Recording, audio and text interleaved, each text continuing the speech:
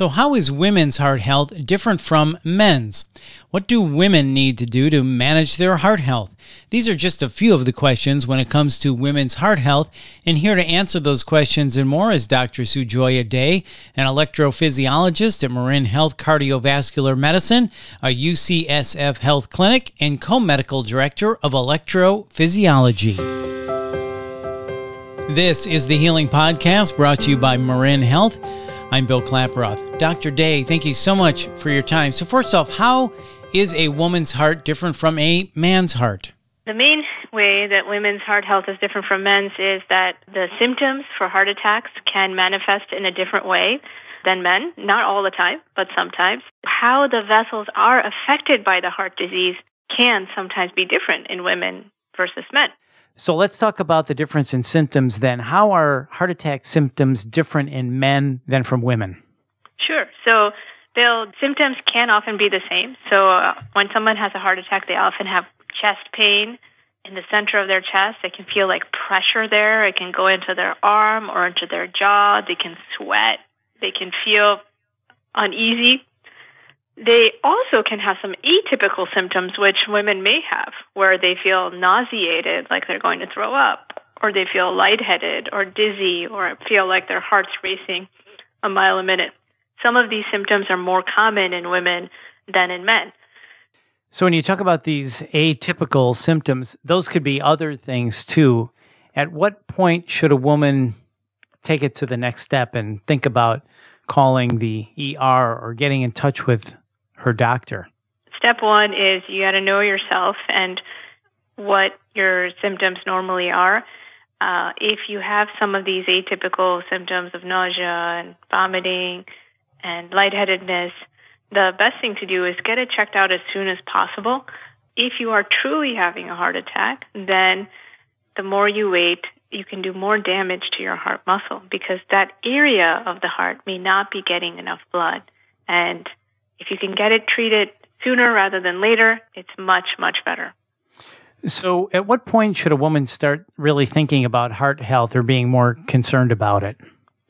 Young adulthood is a great time to go ahead and get checked out, get the risk factors assessed.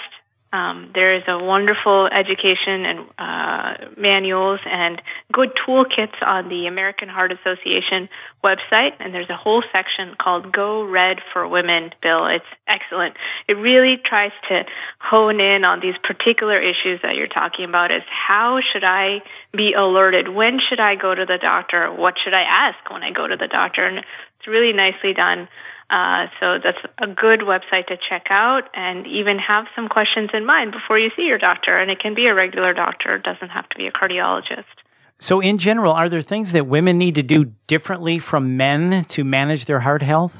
The ways to manage it are quite similar from an individual's perspective. Prevention is the number one job. Number two, if you do have symptoms, go to the doctor.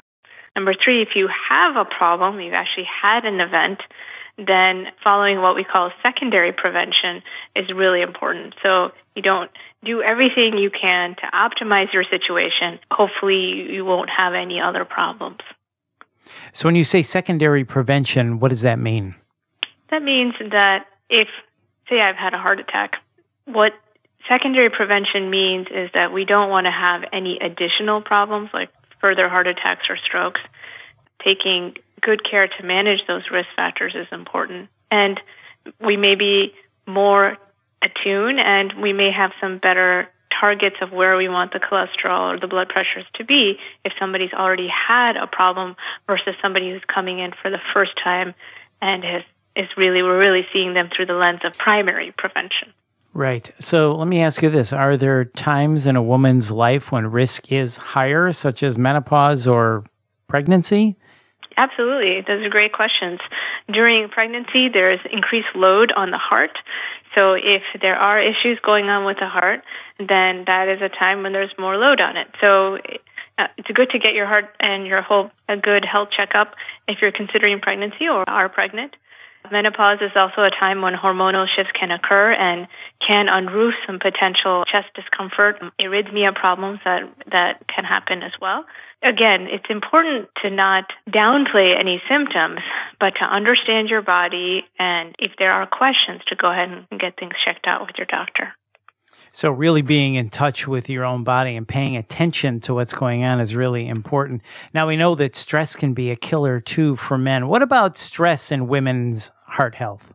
Yeah, I think that's the real issue, and it can be something that we tend to not give as much value to, but it can have significant impact on your blood vessels, on your blood pressure, on the level of inflammation in your body, and getting that assessed and understanding that is really, really, really important. And I think as women, we don't tend to do that as well, and perhaps men either. So, of course, this is a huge, huge impact on how the vascular disease may present, or if it presents at all. Sometimes the stress is the tipping point when things cause people to go from a perfectly healthy bicyclist in Marin County who's doing everything right, and then all of a sudden, next thing you know, they come in for a heart attack, and you wonder, what happened to this person? They're eating all the right foods, they're keeping their blood pressure under control, or are they? They are not obese, so what's going on? And then you find out after discussing with them that it's stress, that's manifesting in lack of sleep, not eating on the right schedules, and these kinds of things can consistently put stress on your body, stress on your vessels, and make you more prone to these problems. So, Dr. Day, when it comes to stress, how do you counsel your patients if someone is, stressed out? Step one is recognize this is going on. Recognize you have stress.